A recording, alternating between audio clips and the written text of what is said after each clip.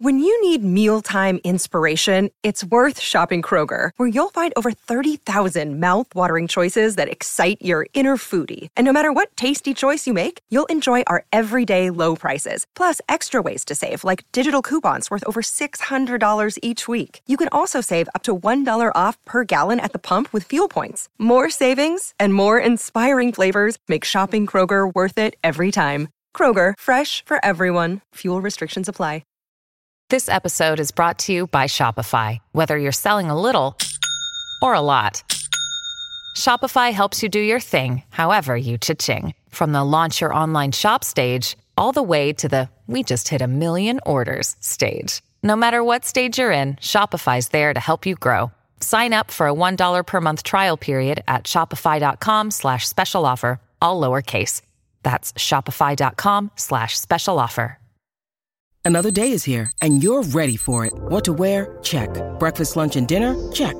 Planning for what's next and how to save for it? That's where Bank of America can help. For your financial to-dos, Bank of America has experts ready to help get you closer to your goals. Get started at one of our local financial centers or 24/7 in our mobile banking app. Find a location near you at bankofamerica.com/talktous. What would you like the power to do? Mobile banking requires downloading the app and is only available for select devices. Message and data rates may apply. Bank of America N.A., member FDIC. Welcome to the New Books Network. Hello, I'm Natalia Shpilova-Said. I'm a host of New Books in Literary Studies, a podcast channel on the New Books Network. I'm delighted to speak today with Kieron Pym about his recent book, Endless Flight: The Life of Joseph Roth, published by Granta book in 2022. Kieron Pym is a non-fiction author. His previous book was about a man who connected the worlds of art, rock and roll, and criminality in 50s and 60s London. That book, Jumping Jack Flash, David Litvinov, and the Rock and Roll Underworld, was named the best debut biography of the year in The Guardian. Aside from writing biographies, Kieron Pym is the author of popular science book about dinosaurs and the editor of a volume of medieval Hebrew poetry. He also works as a writing tutor, journalist, proofreader, and copy editor. His journalism for national titles includes a cover story for The Guardian's Weekend magazine and book reviews for The Guardian, The Daily Telegraph, and The Spectator. Kieron Pym teaches creative writing courses at the University of East Anglia. Hello, Kieron. Thank you so much for joining me today. Hello, Natalia. It's a pleasure to speak with you. Thank you very much. Congratulations on this new biography. Endless Flight tells the story of Joseph Roth, and this story is fascinating for many reasons. One of the intriguing things is that his life appears to be tightly connected with political and historical developments that took place during his lifetime. So, when did you encounter Joseph Roth for the first time, and how did the idea to write a book on Joseph Roth transpire? Okay, I first encountered his work in 2002 or 3. It was when his book, The Wandering Jews, was first published in English translation, published by Granta, translated by Michael Hoffman. And that book was recommended to me by my cousin, who thought that I would find it interesting. And I did. I found it fascinating, not only as a survey of the situation of Jewish communities within Europe in the 1920s when he was writing it, but also for what it told us or what it didn't tell us about the author. You came away with a rather haunted sense of this man who was semi-present in the text, but also not quite. One of the best-known bits of the book is when he goes to Galicia and goes to a little town, goes to a shtetl, and describes the people that he encounters there, the Wonder Rabbi that he meets, the Hasidic Jews that he encounters, and their lifestyles, their rituals, their traditions. And what you don't read, what you're not told, is that actually this was the world that he came from. This was the world that Joseph Roth actually originated from. But he writes about it rather as if he was a kind of intrepid reporter from afar, exploring on behalf of all of us who were not from that world, which by then he was in a way, because by then, this book was published in 1927, by then he was kind of well established in Vienna and Berlin and Paris. He was known in all these places as a novelist and journalist. And he had tried to assimilate into these places. And in doing so, he had kind of left behind the world of the Ostjude and the Eastern Jews that he originated in. And yet there's clearly some kind of knowledge, some fascination on his part. Clearly this world still has a hold over him. So the way he writes about it is so beguiling and fascinating and makes you think, well, who is this man? He's kind of intimate with the story, with the world he's describing, and yet he doesn't quite make that explicit in the text. So I was fascinated and haunted by that. I thought, this is a man, this is a writer I would like to know more about. I didn't really do much about that for quite a while until I'd finished writing my last book, which was published in 2016. And then after that, I started thinking about what I might do next. And I started thinking again about this writer who had fascinated me when I read him, I guess, about 13, 14 years before. And I started reading around him a bit more, and I Googled him, and I kind of got all the more fascinated. And one of the things that I read was a review of his collected letters, again translated by Michael Hoffman, a review by Lara Feigl in The Guardian, which said that there was no English biography of him, and the collected letters, which trace the trajectory of his life, would stand as his biography. And I thought, well, that's very interesting. There's a major writer who doesn't have a biography in English. I thought, I wonder if I could do something about that. So I started reading around more intensively from there. And the more I read, the more fascinated I became. And the project gained momentum from there, really. And here I am, several years on. That was 2017. So, yeah, it's been about 5.5 years. And here I am now, and I have quite a bulky book about Joseph Roth's life as the end product of all of that reading and research and thinking about his work and his life. Do you have any algorithm for compiling a biography? So do you have some sort of a strategy that helps you probably to systematize all the material, but as we can imagine, it involves a lot of reading and a lot of material that has to be somehow put together in order to create this nice portrait, right, of those on whom you write biographies. Sometimes the system seems more apparent in retrospect, I think. You kind of look back over what you've done and think, oh, yeah, I can see now, the kind of routes that I followed. But sometimes it's a combination of having a kind of route, a systematic approach in mind, but also being alive to the tangents that are thrown up, the digressions that are offered to you in the course of your reading, and being alive to following those. So I guess I always start out with a bit of a structure in mind. The first thing was to read him comprehensively, to read all of the novels and the journalism, and then reading around that to read the critical studies of his work, to read the translators' introductions, primarily by Michael Hoffman, but by other translators as well, to speak as well with experts on his life and work. I find that whenever you write a non-fiction book, you develop a few kind of friendships with people who are experts on your subject, people who can point you in the right direction and become a sounding board as you go along. People that you can approach and say, does this reading of this text feel reasonable or correct to you? And so I guess kind of feeling your way forward between the reading and speaking with people. And of course, the other critical thing is traveling, is researching on foot, which was obviously slightly more complicated than it might have been normally because I wrote this book through the pandemic. I started properly in 2018, once I'd got my book deal at the beginning of 2018. And the first thing I wanted to do was to go to Ukraine, go to the little town of Brody where he was born and grew up. And I did that. So I went there early 2019. And of course I had all these ideas about following his whole life, following in his footsteps really across Europe. Mm-hmm. So I was going to go to Ukraine, and then I was going to go to Vienna, I was going to go to Berlin, I was going to go to Paris and Amsterdam and Ostend, all of these key locations in his life.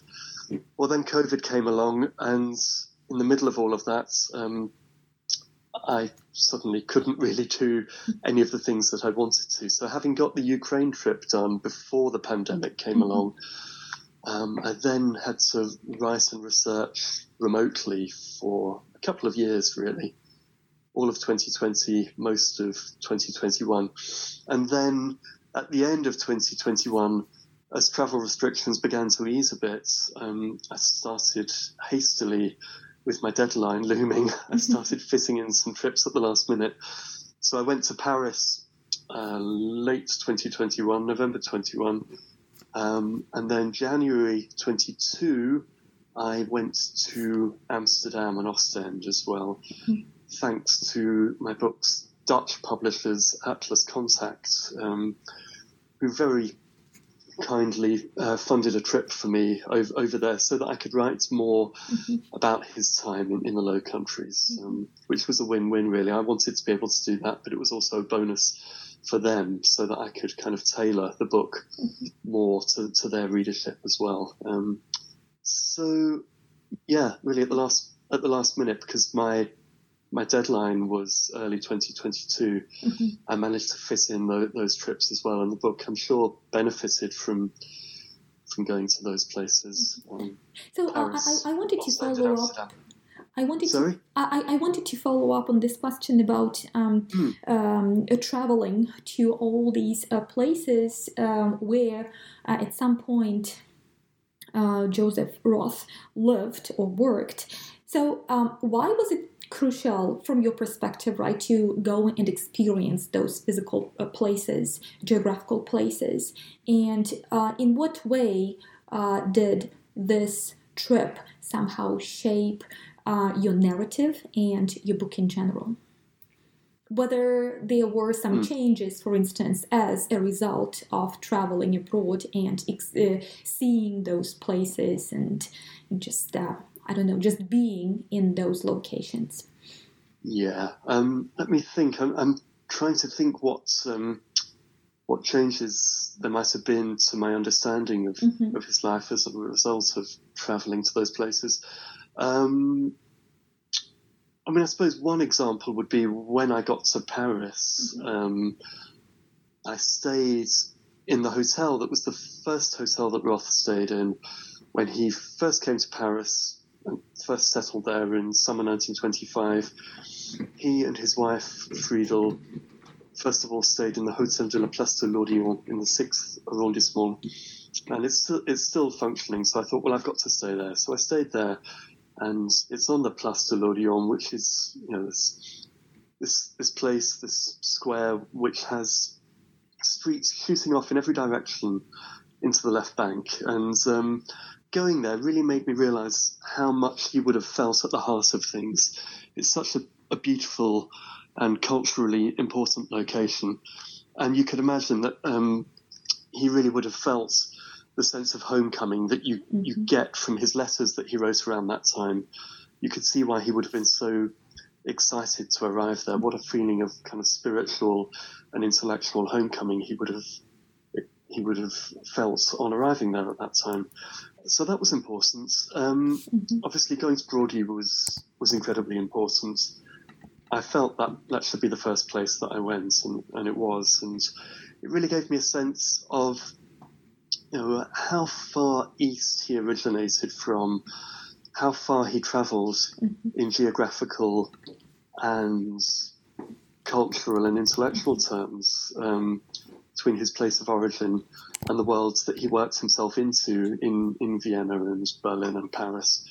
So to walk those streets and to see the ruins of the Jewish Eastern Europe that he grew up in, to see that really kind of brought home what this town had been when he lived there, and just how poignant it is that, like so many formerly predominantly Jewish towns in Eastern Europe, it's a shadow of what it once was. And so to see the ruins of the synagogue, for example, and to walk the streets and see the signage saying that there used to be many smaller synagogues and cheders around the streets, just to get the sense of the remnants of the Jewish world that once flourished there. I found that very moving, and I think that fed into the earliest parts of the book in particular. The other thing to mention is that I did, although I had to cancel a trip to Vienna because they went into lockdown just as I thought I was going to go there, I had at least been there on a stopover on my way back from Ukraine. And I had a few hours where I walked around Leopoldstadt, where Roth lived, and where also, just by the by, it was where my maternal grandparents came from as well.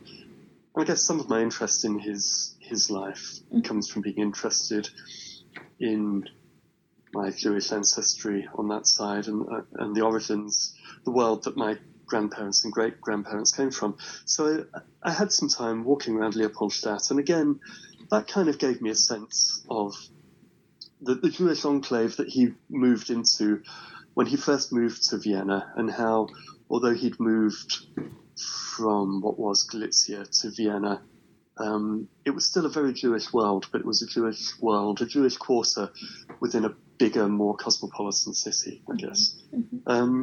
So the travelling was incredibly important, really. I think, it hopefully brings your writing to life. That's the idea anyway, because you go into these places and however much may still be extant from the time that you're writing about, you still get certain feelings that give you a sense of geography, of atmosphere, of culture. So to walk around Vienna, you get a sense of scale. What else? I mean, it's just things like, it can be things as small as if you walk out of the alleyway that's led from the house where Roth grew up onto the street he grew up on, which was then, in German, it was known as Goldgasse. It's now, you might have to correct my pronunciation, but Volizia Solotta, meaning the same thing, kind of golden streets. To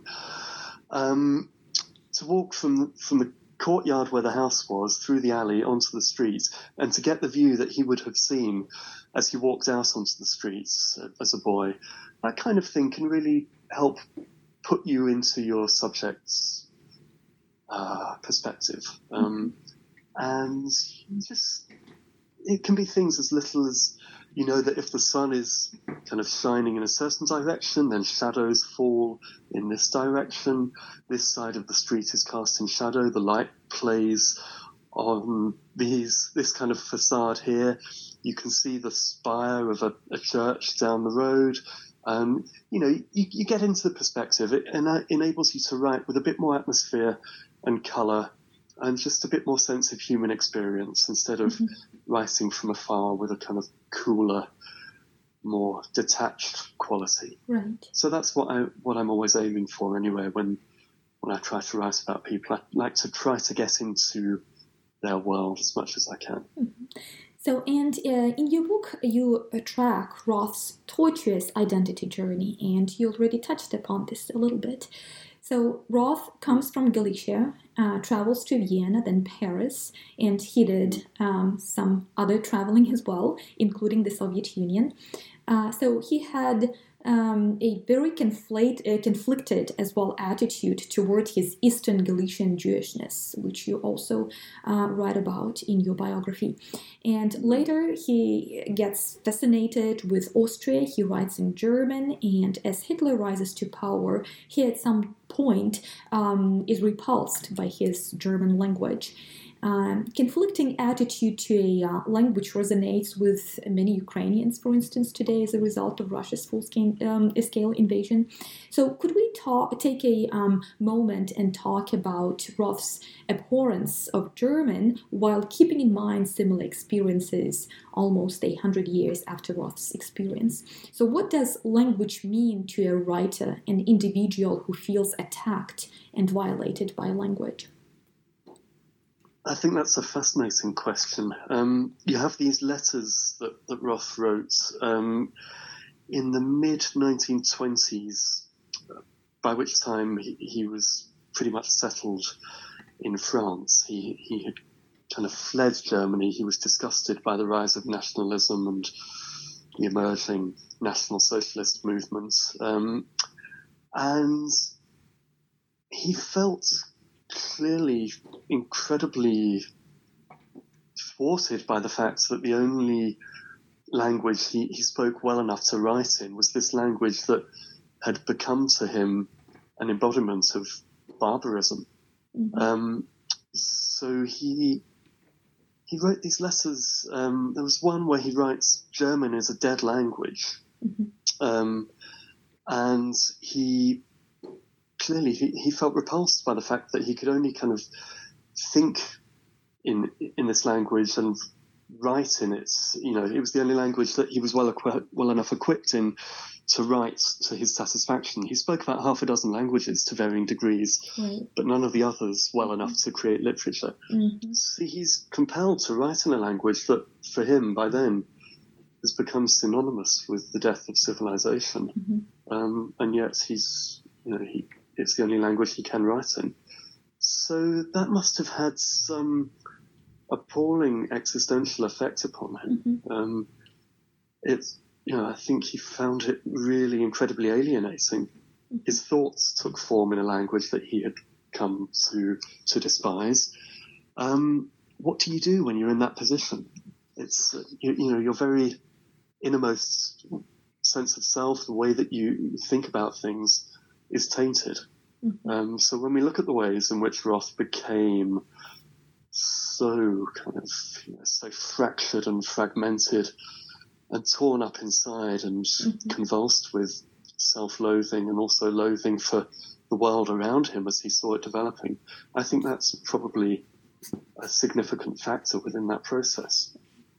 So it's a really interesting point you raise about Ukraine as well. I mean, I'm not properly qualified to comment on that, mm-hmm. but I'm really interested to hear what you think about what the parallels are there, and what you thought about your and your compatriots' situation when reading what I had to say in the book about that. Yeah. Well, my question was prompted by the fact that after the full-scale invasion that took place last year, many Ukrainians decided to abandon the Russian language because for them, as you just described the response of Joseph Roth, for them, the Russian language in this case became a language of violence. Yes, it became a language of violence, and that kind of violence was felt not only on the linguistic level, but on the somatic level, on the level of their just bodily experiences as well. For this reason, I just wanted to follow up on Roth's ideas and thoughts in relation to his experience with his language. Yeah, I think that puts it brilliantly. As you say, at a somatic level. I mean, it must have been absolutely consuming for him. Right. And I think it had a terrible effect on him. Okay. So he also participated in the First World War, and those impacts were quite traumatic on the one hand. On the other hand, they came to be quite significant for him as a writer. So would you talk a little bit about his experience as a person who participated in the First World War? Sure. I think the place to start with that is the fact that for the first couple of years of the war, he wasn't involved. He was at university in Vienna when the war broke out. And he and his friend Josef Witlin, both of them were pacifists, both were students at the university, and both of them felt to begin with that they wanted no part of this war. They felt it was a war launched by the ruling classes, that young men were paying the price for. And they resisted against it. But within a couple of years, that position came to feel untenable. On the one hand, they repeatedly saw friends go off to fight and either return terribly injured or not return at all, which was all the more traumatic. They felt increasingly guilty about this. And they also felt by 1916 that perhaps as aspiring writers, fighting in the war might be actually the source of some interesting material for them. So they were quite clinical about that. They saw it as an exercise in gaining material that would enable them to write firsthand about powerful subjects in a way that they'd not really been able to as students in Vienna previously. So they signed up, or they tried to sign up to fight. They were both kind of quite slight, not physically very well developed young men, and they were actually turned down by the military doctor, and they had to persuade him to allow them to enlist in the end, and they did manage to enlist. And then, so the latter half of the First World War, Roth served in the Imperial Army. Whether he saw any frontline action is unclear. There's no evidence that he did. What he seems to have done primarily is to have been a military journalist and censor located mainly in Lemberg, now Lviv. And, he may well have been going out to the front and coming back again. We're just not sure. But regardless, whether he fought or not, what he witnessed during the war and in the aftermath was enough to traumatize him at a very profound level in multiple respects. One, he saw the injuries inflicted upon men of his generation, grotesque, terrible injuries. I mean, there's this incredibly powerful piece of journalism that he wrote in the early 20s, and it describes a funeral parade of injured ex-servicemen following the funeral cortege for a fellow ex-serviceman who had actually publicly committed suicide at a meeting of kind of injured ex-servicemen. I think it was in Lvov, as it was then. And then it was, it was his funeral, and all of these fellow injured ex-servicemen follow the coffin through the streets of the city to the cemetery. And Roth describes them, and it's horrendous. He describes their different terrible injuries in really quite grotesque, compelling ways. And you get a sense very clearly from this article of just how the severity and horror of their injuries imprinted itself on his mind.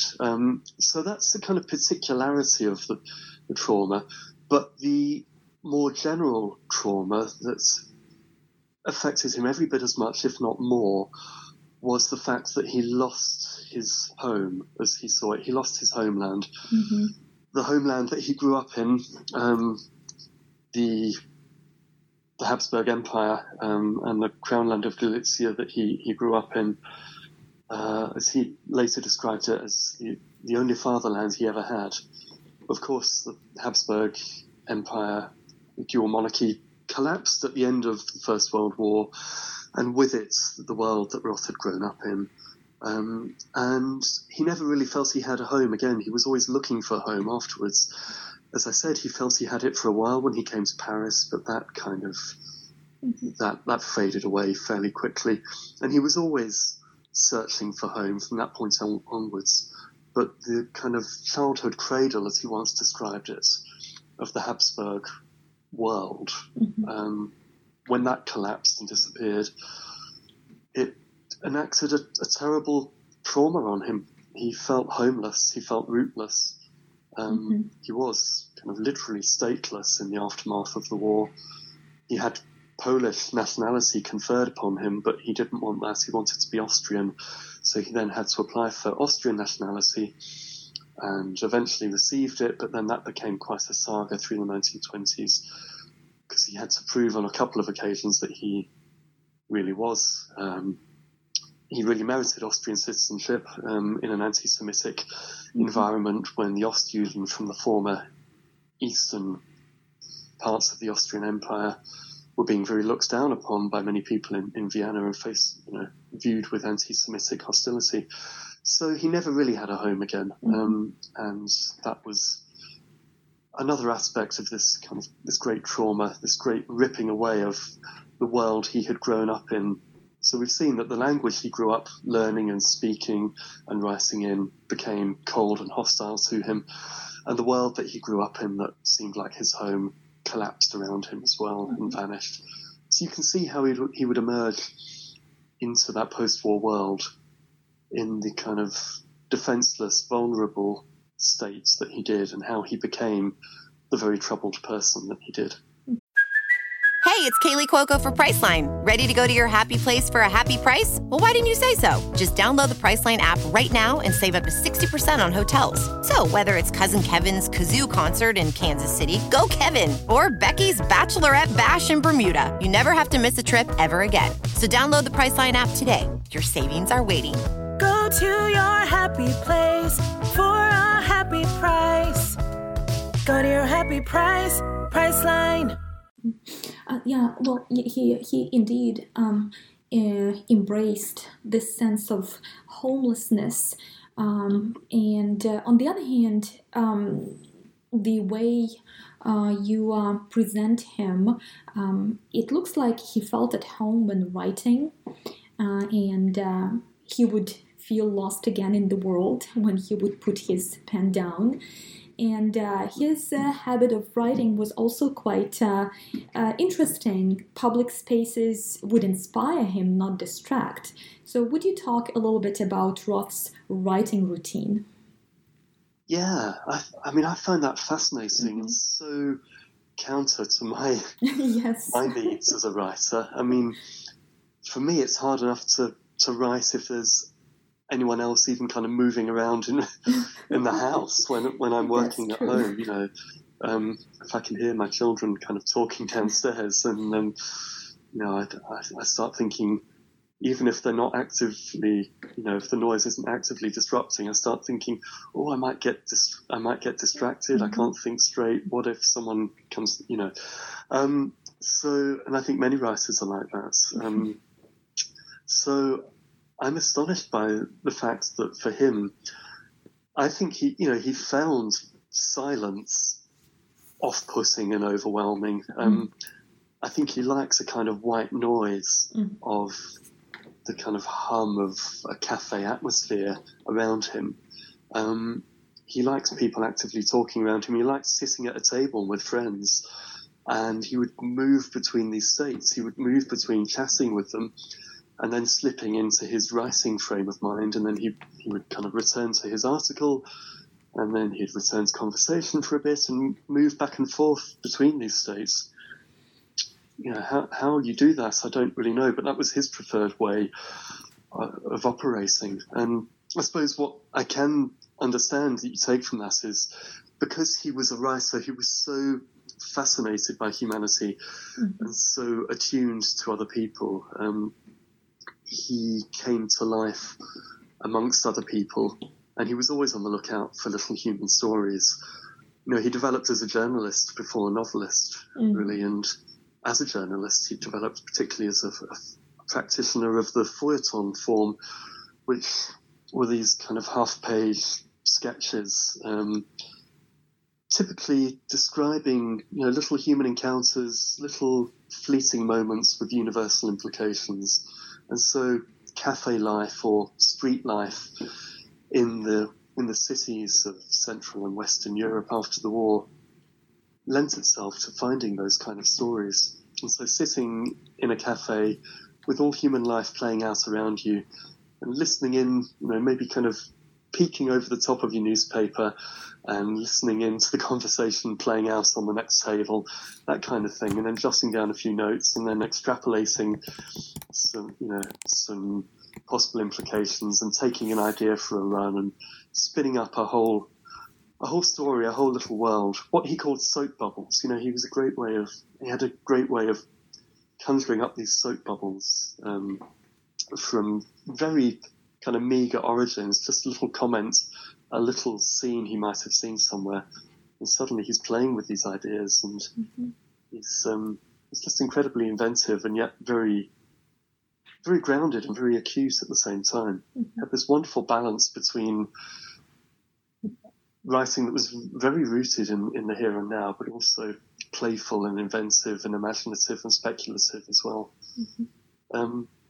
So yeah, I mean, in terms of his practice, the more you look at it, the more you can see why actually working in public worked for him. But I just hugely envied his powers of concentration and his sheer kind of doggedness and determination to be able to just lock out what was around him and write, even when people were talking in very close quarters to him.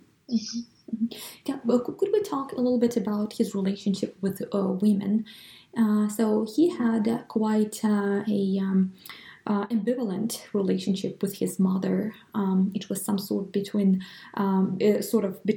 love and coldness. And his relationship with his wife, Friedel Reichler, was also far from being smooth. And she, in fact, proposed to him first, right? But he took some time and then left, and later they reunited. And one of Friedel's friends described the woman after a few years of marriage and mentioned that Roth, quote unquote, ruined her. Yeah. So to start with his relationship with his mother, I suppose the place you start with that is the fact that his father went insane before Roth was born, and was taken into psychiatric care first of all, and then lived with a rabbi, a wonder rabbi who it was hoped might be able to cure him, but as far as we know, never did. And so Joseph Roth never met his father. So there was a great absence where the father might have been. And instead he grows up with his mother, Maria Roth, near Grubel. And they lived in her father's household on this street, Goldgasse in Brody. And it was an incredibly tight relationship. She understandably didn't want to lose her only child, having lost her husband, his father. And so she was incredibly protective, and this was counterproductive. He wrote in a little kind of reminiscence of childhood of how, and we're never quite sure how true these reminiscences were, because he was a great fantasist and self-fictionalizer. But one of the things he wrote was that he used to quietly kind of get dressed in the small hours of the night and slip out of the house just to wander the streets on his own in order to feel some freedom, because his mother was so overly solicitous and overbearing, overwhelming. She was just she was always there, cared for him deeply, but this had a counterproductive effect that he felt stifled. And so what he did was he shook her off. He moved from Brody to the University of Lemberg, first of all, didn't stay there very long, then moved to University of Vienna. During the First World War, when she had to go to Vienna as a refugee from the East, they lived together again for a while. But then she returned after the war, and they had very little to do with each other for the rest of her life. She died in 1922, very shortly before he married Friedel. And by that point, they were really quite estranged, and he seems to have transferred his affections, which were already an ambivalent relationship. He transferred his affections from his mother to his wife. And from that point onwards, the way to look at his relationship with women really is that I think, on the one hand, he really needed his freedom. He was always very wary of being stifled in any way, as he had been when he was growing up. And on the other hand, he looked to women to serve him, to to wait on him in the way that his incredibly attentive mother had done. And he was, you mentioned that he was ambivalent about women. He was, but he was also more than that. He was, sadly, I came to realize over the course of working on the book, he was just plain misogynistic. There's a story called The Triumph of Beauty, which he wrote in the 1930s. And whereas in some of his previous fiction, he has seemed to objectify women, to be rather patronizing towards them, not really to inhabit women's perspectives very much in his fiction. In this story, it's clear that he despises women. It's horrible. It's the way that he writes about women is incredibly damning, mocking, belittling. He sees women as the ruin of men. And it's really horrible. It's the one story where you suspect his kind of inner, darkest feelings about women are fully manifested. And this was written in the context of his marriage to Friedel having completely broken down, in the context of her having gone insane. As his father went insane, she went insane and was institutionalized. But her descent into schizophrenia came within a marriage that was horrendous, really. He was already controlling and belittling towards her. His work always came first. His needs always came first.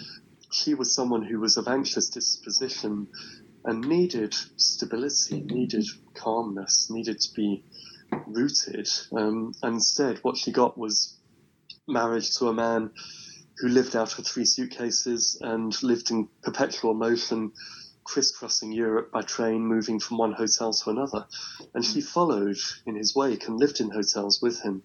And it was just too much, I think. It was too unsettling. It was too confusing. And it just amplified her anxiety terribly, and it absolutely broke her. And he wasn't very sympathetic, as far as we can tell.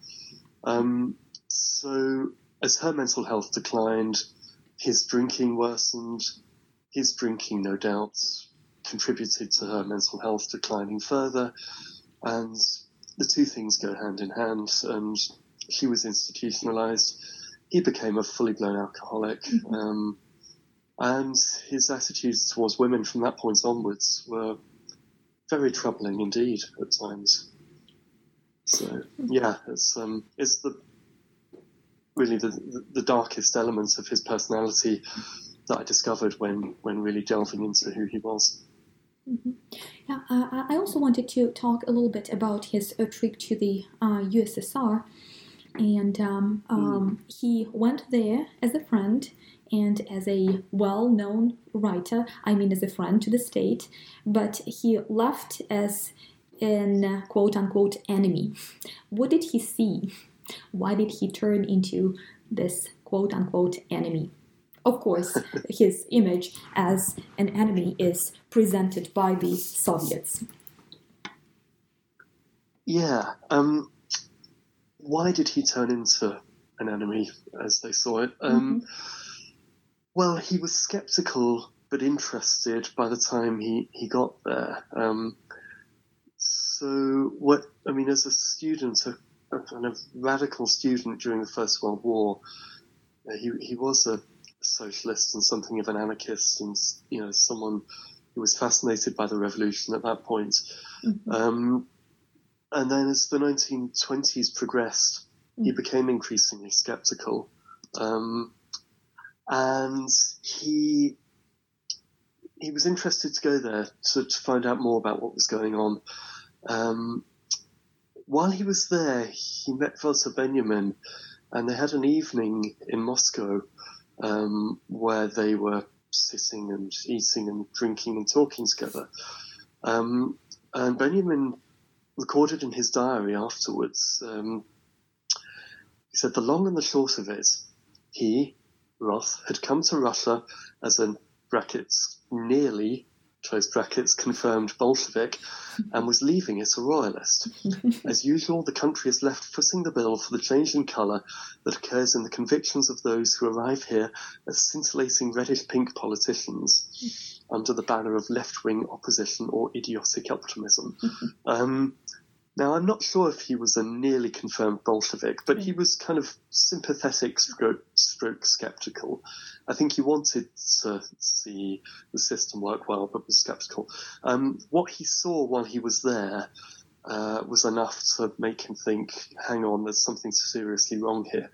And what I think really troubled him was the way that he saw people learning not to think for themselves. He was very troubled by how he saw people learning, how can I put it? He talks about tinned ideas, kind of prepackaged ideas. And for someone who was, if he was anything, he was a free thinker. He became a great individualist. He was a liberal in the end. He was very concerned with freedom, with having the capacity to think for oneself, and he was very alarmed by the way he saw people being trained to think in correct ways, to know what to say, and how to say the right things that would enable them to progress within the Soviet system, but not actually being able to think critically, to have any skepticism, to think for themselves. And yeah, I think that troubled him deeply. You can see that as well in the novel that he wrote while he was travelling in the USSR and afterwards, Flight Without End. He'd obviously also picked up on the paranoia that people felt about the fact that people all around them could be informing on them, that you couldn't really trust anybody. So I think those two things put together left him very, very troubled by what he saw.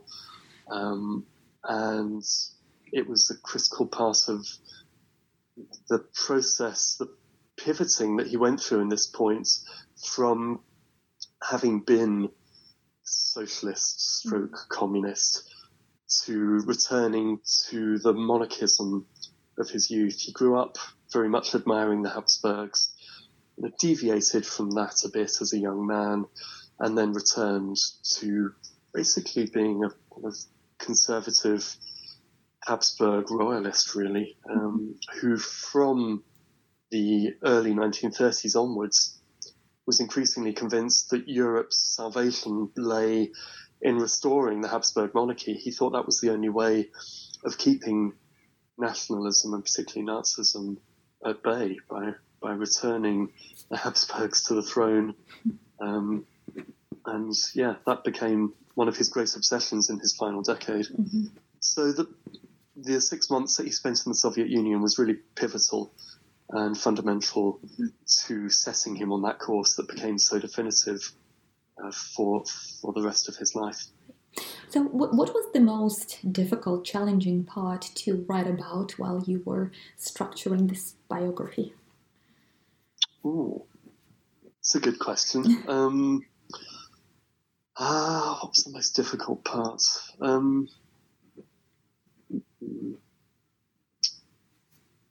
Well, I suppose I was most conscious of really wanting to get the section on the Radetzky March right. Mm-hmm. So that felt difficult in that I felt like this is his great book. I've got to get this right. And it's the heart of my book, really, writing about that. It's the apex of his achievements. I have to reflect, I have to show how great it was, and how just the part it played in his career as a novelist. I felt I really had to get that right. Was that the hardest to write about, though? I mean, I felt quite inspired while I was writing about it, because it's such a great book. It's so fascinating to write about, which obviously it sparks off ideas, and is interesting, enjoyable to write about. What was the hardest to write about? Maybe it was the sections, I would guess maybe a quarter of the way into the book, where I'm having to set out the intellectual ground, the cultural context in which we need to understand his sense of self as an Eastern Jew in that time and place.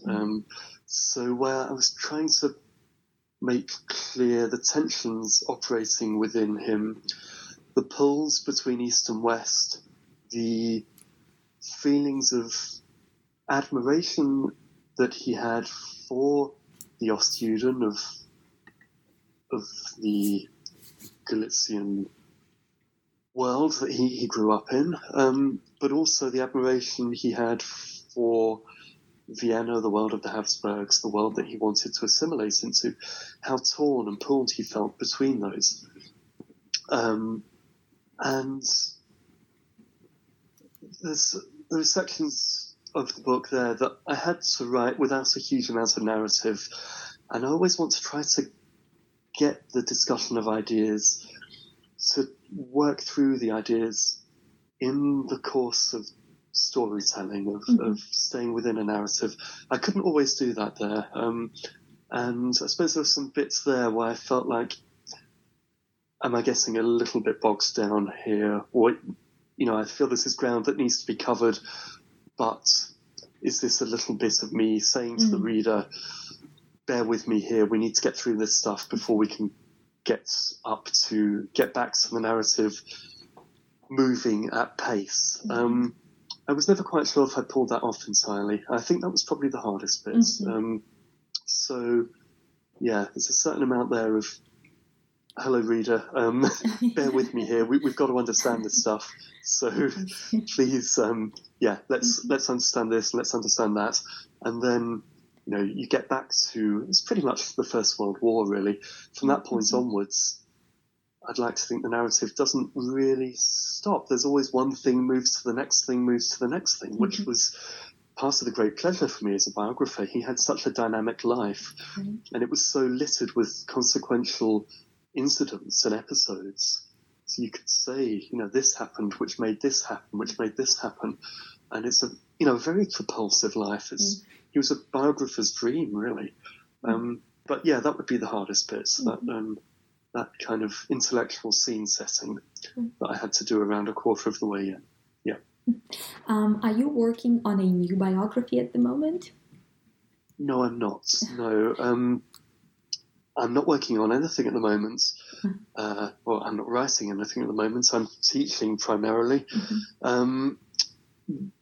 When I do write something else, I'm thinking it might not be a biography next. I've just written 2 biographies back to back. All told, they've taken me about 12 years. And they've both been absolutely fascinating and involving. And I've loved writing them both. But I feel like the next thing I need to do needs to be fresh and different and conceptually something quite different. So I'm toying with the idea of a kind of social history. I'm not going to say anymore because it's actually too vague in my head to talk about really anyway. But I haven't got far with that yet anyway. I'm hoping to get it moving later in the year, perhaps. Well, but for the moment, the focus is on teaching really, and I'm still talking about this book a fair bit, and I'm not someone who's very good at working up and writing one book idea when I've still got a head full of the previous book. Roth would have been brilliant at that, I'm sure. He was always working on multiple book ideas, and he was finishing one while he was selling the idea for the next and pocketing the advance, and then on we go. But I can't operate like that, I'm afraid. I'm still letting go of this book. So in you teaching creative writing courses, and do you have an opportunity of speaking about Joseph Roth, for instance, in your courses, or somehow? I do sometimes. I mean, it's not woven into the curriculum in any ways, but sometimes in the past year or so, I've said to my students, I can give you an example of such and such. When I'm teaching, I primarily teach on the MA in biography and creative nonfiction at the University of East Anglia here in Norwich. And sometimes I've been able to say to my students, here's an example from my experience of writing my book about Joseph Roth.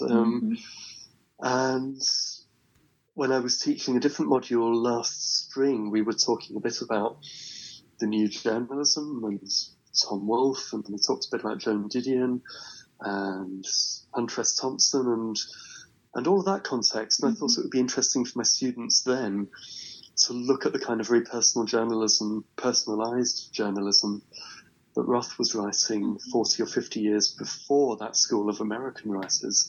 So I sent them some of his feuilletons to look at, and that was quite productive as well. But that was supplementary reading, really. Not really woven into the curriculum, but more supplementary contextual reading, stroke experience. And because some of what I teach is about, the practice of writing biography and creative nonfiction, as well as analysing specific texts, having written this book and the previous book, and having been a journalist for 25 years, I can talk to them a fair bit about interviewing techniques and archival research and footstepping, getting out into the locations, all of these things that were useful to me as a journalist, but also while writing this book. And so Roth has come up in that context as well at times. So I kind of get him in there whenever I can. I feel quite evangelical about him.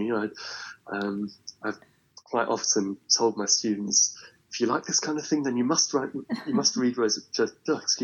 If you like this kind of thing, you must read Joseph Roth because he's brilliant. So I get him in there when I can anyway. Yeah, sure. Well, thank you so much, Kieron, for this conversation today. And thank you so much for your book that really offers this captivating portrait of Joseph Roth. And also your book, once again, illuminates all those political, historical, and cultural complexities of the first half of the 20th century. And your book really also reveals how those complexities impact the individual. Thank you so much. Well, thank you, Natalia. I very much appreciate your kind words about it, and you've just summed up exactly what I was trying to do in the book. So I'm really pleased to gather that you think it's succeeded in that respect. And I'm most grateful to you for inviting me onto the podcast. So thank you. Thank you. Today I spoke with Kieron Pem about his recent book, Endless Flight, The Life of Joseph Roth, published by Granta Book in 2022. Thank you for listening to New Books in Literary Studies, a podcast channel on the New Books Network.